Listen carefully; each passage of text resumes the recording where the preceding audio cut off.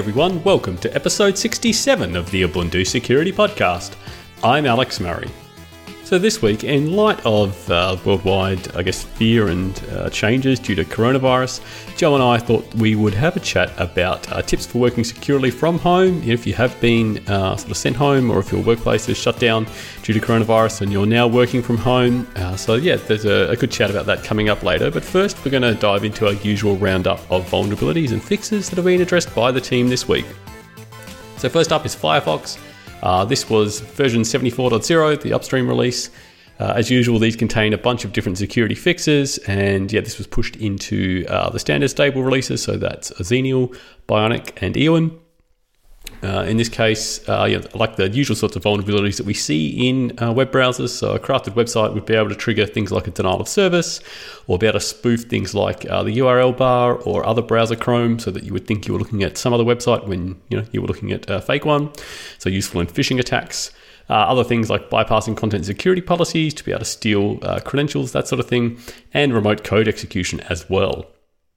There's also a couple separate issues. One where any extension with the old URL permission, which tends to be a lot of them, particularly if you're running ad blockers and things, would have access to local files. So that's been fixed, as well as a feature in the development tools. So there's this copy as curl URL thing. So you can basically copy, say, a resource to that, and you can then paste it into the command line and curl it down locally to you. But it would fail to escape possible website controlled data, so therefore the website could inject particular shell commands into that, and when you run it, then you can get remote code execution on that developer's box as well. So they were all fixed. Next up, we've got a bunch of updates to the Linux kernel, so thanks very much to the kernel team at Canonical for working on these. As I say, first up, we've got the kernel update for the kernel in Eowyn, and this is also used as the hardware enablement kernel in Bionic. That's 1804 long-term support. In this case, we had 11 different CVEs that were fixed. Of these, 2 of them were medium priority, and they were both due to issues in KVM, the virtualization subsystem. So the first of these was where a nested KVM guest would be able to read resources of the parent. So essentially, if you've got a host machine and you're running virtualization on that with a virtual machine running, and then within that virtual machine, you're again running another virtual machine. So it's like Inception here. That second virtual machine would be able to read resources of the virtualized parent. So you've essentially got information disclosure there, so it could read sensitive info from that.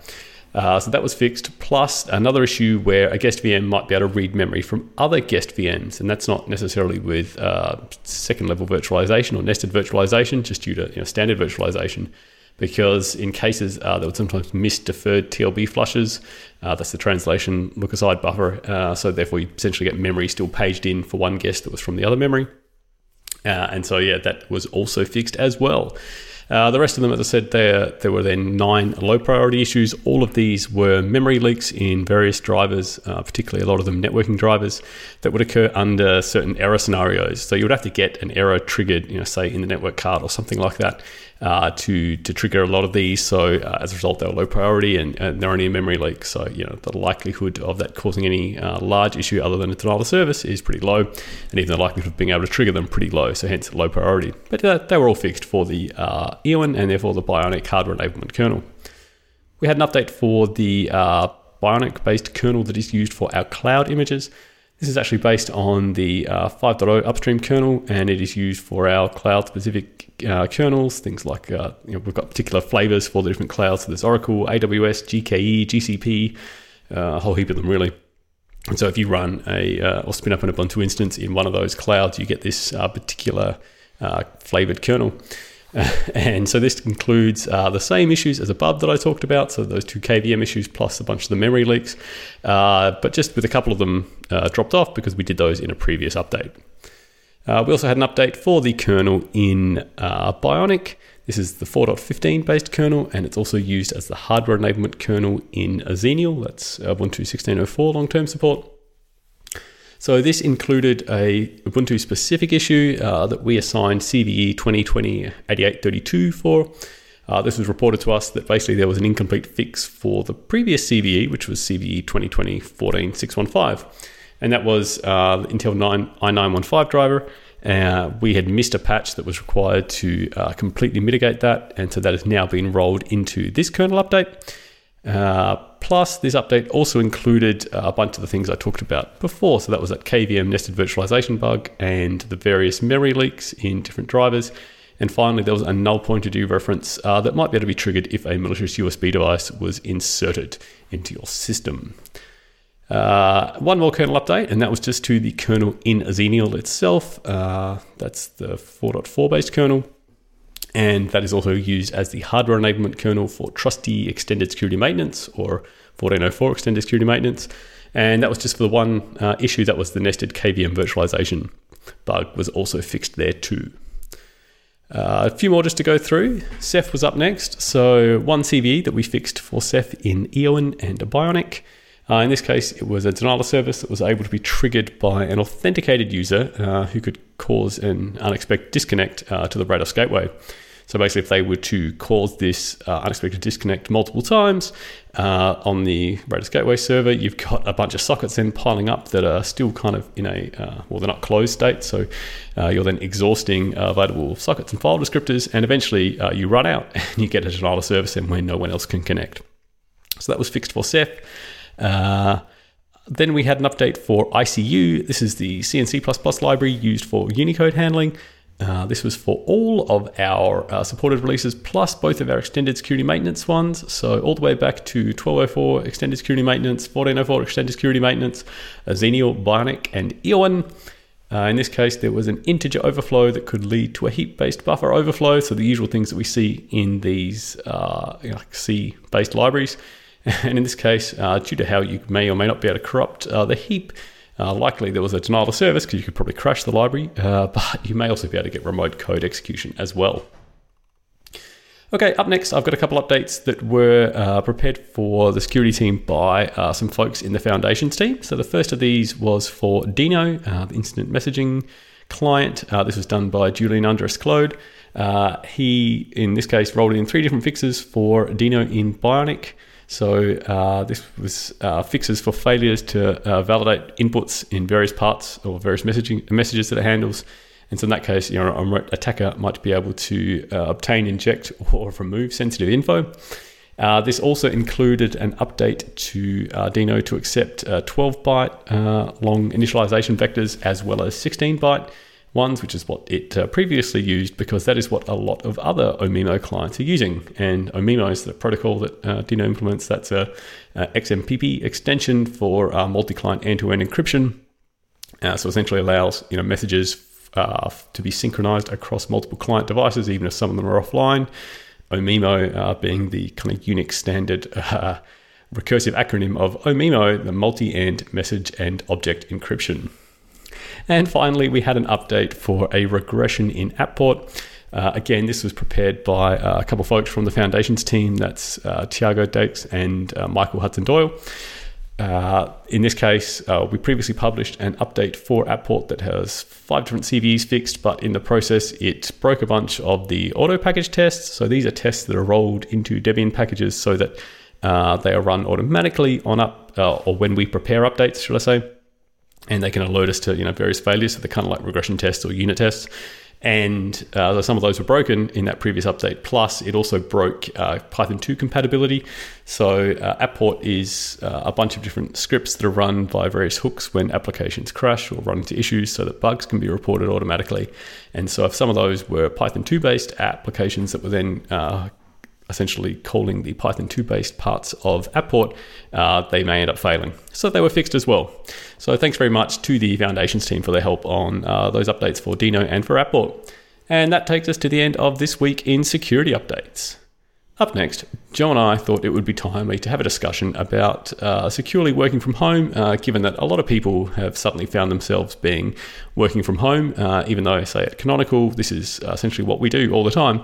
A lot of organizations that have been traditionally working from an office have suddenly been sending their employees to work from home, so we thought it would be timely to have a discussion about that.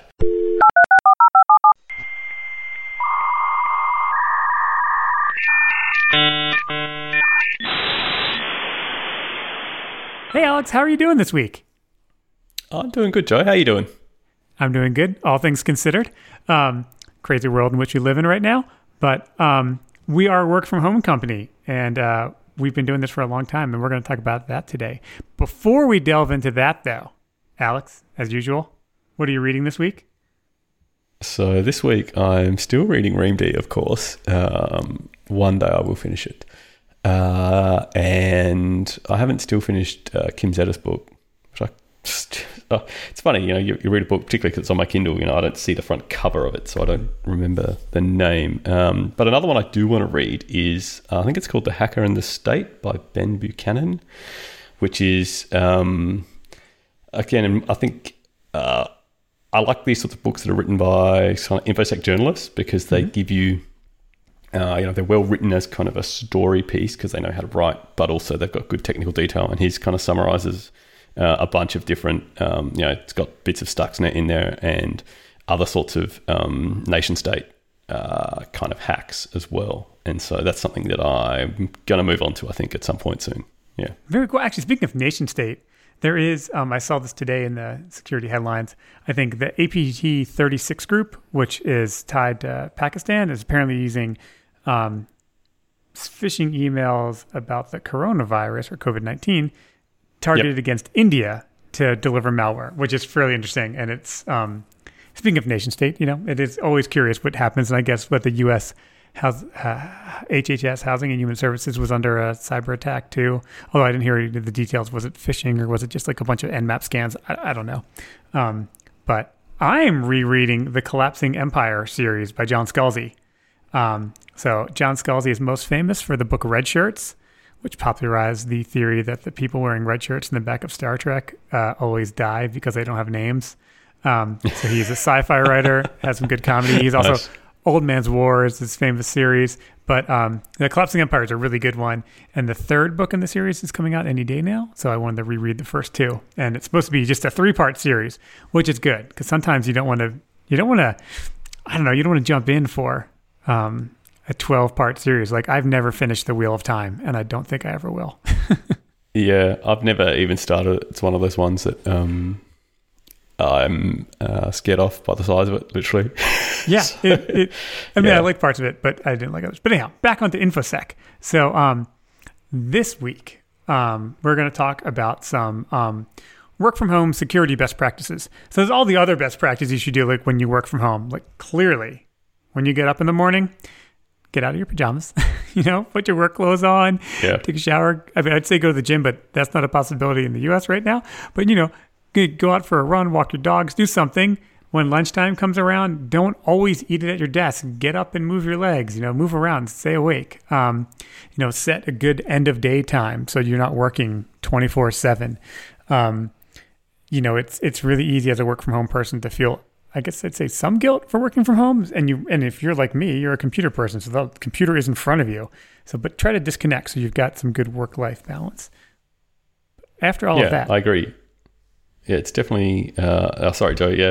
But particularly if you are using your own machine and working from home, yes, it can be quite easy to, it's that same machine that you're going to probably watch Netflix on or whatever, right, in the evening, and then suddenly a work email comes through and you think, I'll just reply to that. And try to keep the two separate because it's good to have, as you say, separation between the two and to try to make sure you're not feeling like you're always on, and so that way when you start the next day you can kind of feel more refreshed and not feel like you're just on the same treadmill cycle of churning through work.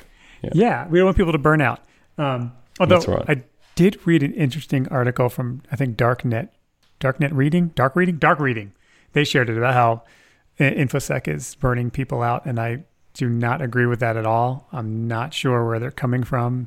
It's a very interesting article about people are handling InfoSec terribly and how they're getting paranoid, etc. And I don't know. I wish they had a counterpoint in that article. If you have a chance, you should read it. Yeah. It's interesting. I haven't seen it, but I wonder, maybe it depends on the organization, right? If you're an organization that is slow to react and you haven't traditionally been funding, InfoSec improvements and things like that, then yes, I can imagine your InfoSec staff feel like they are, fighting an uphill battle every day to get their job done and to do an effective job if they're feeling like they're being hamstrung. So, make sure that your InfoSec people are being listened to if you're in a position to do that. Oh man, it costs so much less money to put in controls in the beginning as opposed to reacting to them later.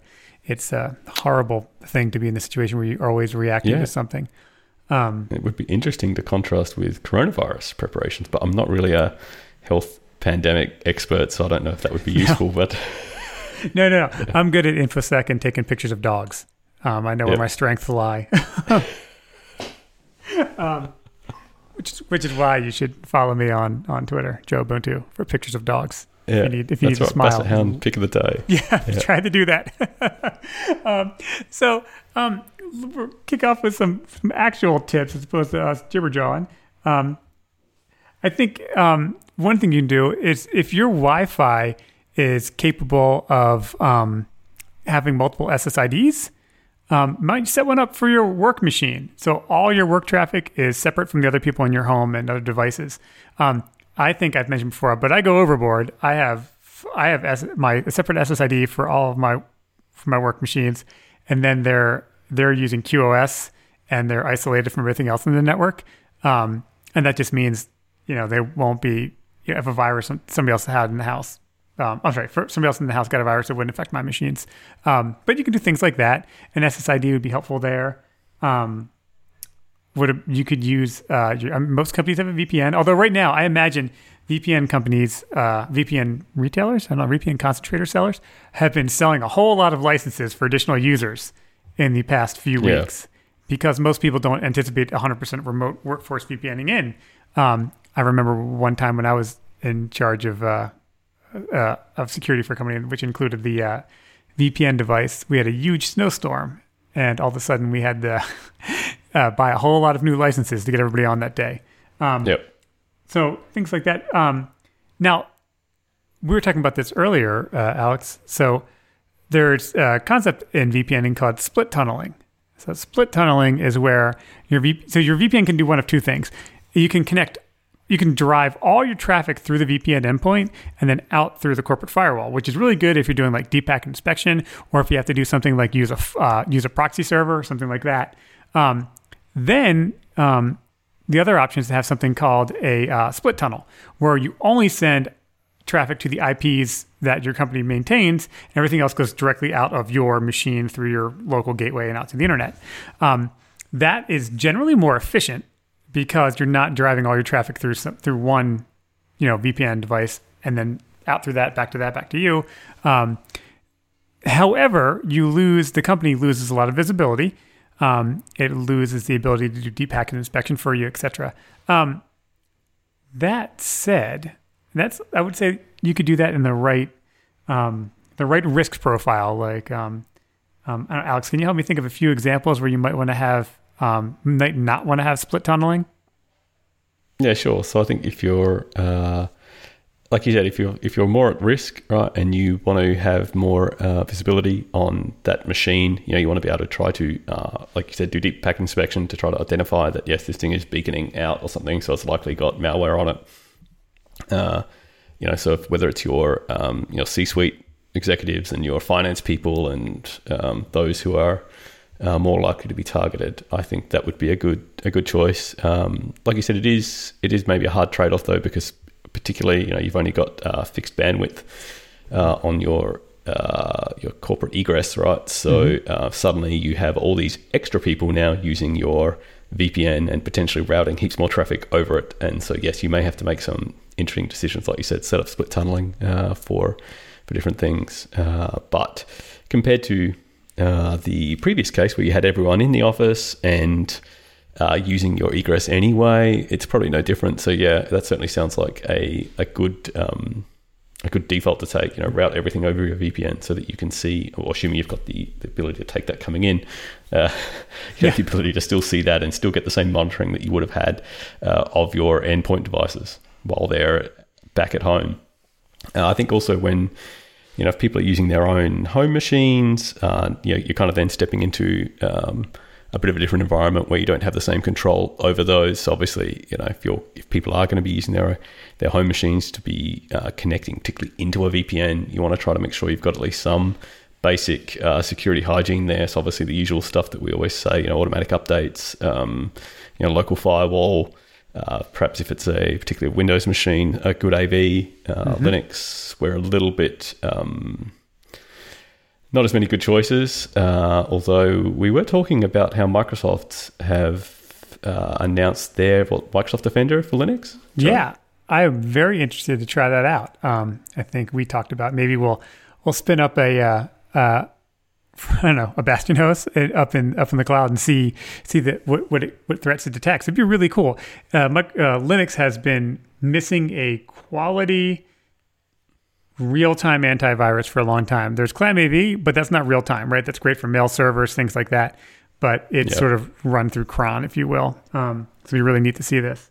And then other things. If if you don't have two-factor authentication set up everywhere, you might as well start now, or talk to your IS group to make sure you've got that. It's a great. Not everybody's using Google. I think a lot of people are using G Suite now since they're all working from home with Google Docs, etc. Yep. Make sure you've got your 2FA turned on there. Whether it's the Google Authenticator or you're using something like a YubiKey, all that stuff is super important right now. Other things you can do, just make sure, it's kind of silly, but make sure even though you're at home, that you've got your screensaver password on. You don't want someone mistakenly playing with your computer when you're logged in and doing something by mistake. I don't know if you've got kids in the home that might want to go play a game. Yeah, exactly. You got your kids home from school. Yeah. Yeah. And I don't know if there's a laptop version of Angry Birds. Embarrassment. Yes, exactly. So things like that. But also now that you're at home, make sure since if you do have a problem, getting something restored from corporate IT might be harder. Make sure you've got a backup solution. Make sure you're, I use RDiff backup to back up my boxes. I've got a bunch of LXD containers, and I'm using snapshots in LXD to back those up. Because if something happens, you want to be able to restore quickly. And you don't have to rely on someone else. So hard drives are really, I think a spinning disk 1 terabyte hard drive, external USB 3 that I bought was like $49. Like, it's just so cheap these days. There's no reason not to do it. Yeah. Although someone just showed on our robotics team a Raspberry Pi enclosure that turns it into a NAS, and you can put I think 5 2.5-inch drives in. So awesome. I really want to try that out. Really good. Yeah, that's pretty cool. But I think Alex, have we covered the work from home topics for security? Other things, like I said, make sure you're not just sitting in front of the computer all day. Get up, stretch your legs. Go out, walk the dogs. Borrow your neighbor's dog to walk those. Walk your cat. If that's what your cat's into. Yep. And have it walk you. Yeah, exactly. Anyway, thank you so much for listening. And we will talk to you next week. Awesome. Thanks, Joe. And thanks again, Joe. All right, so that takes us to the end of this week's episode. As usual, if you'd like to get in contact with the team, you can reach us at security.ubuntu.com, or you can find us hanging out in the Ubuntu Harden channel on the Freenode IRC network. We also have the Ubuntu Harden mailing list. There's the security section on discourse.ubuntu.com. And if that's not enough for you, finally, we are on Twitter. So we are at Ubuntu_sec on there. If you want to follow us or get in contact with us on Twitter, check us out. All right, thanks everyone for listening again for another week. That's it for this week from me. Until next week, stay safe, stay calm. Hope everyone avoids coronavirus and the like. But remember, keep calm because we've got your back, at least for the cyber. And I'll speak to you soon. Bye.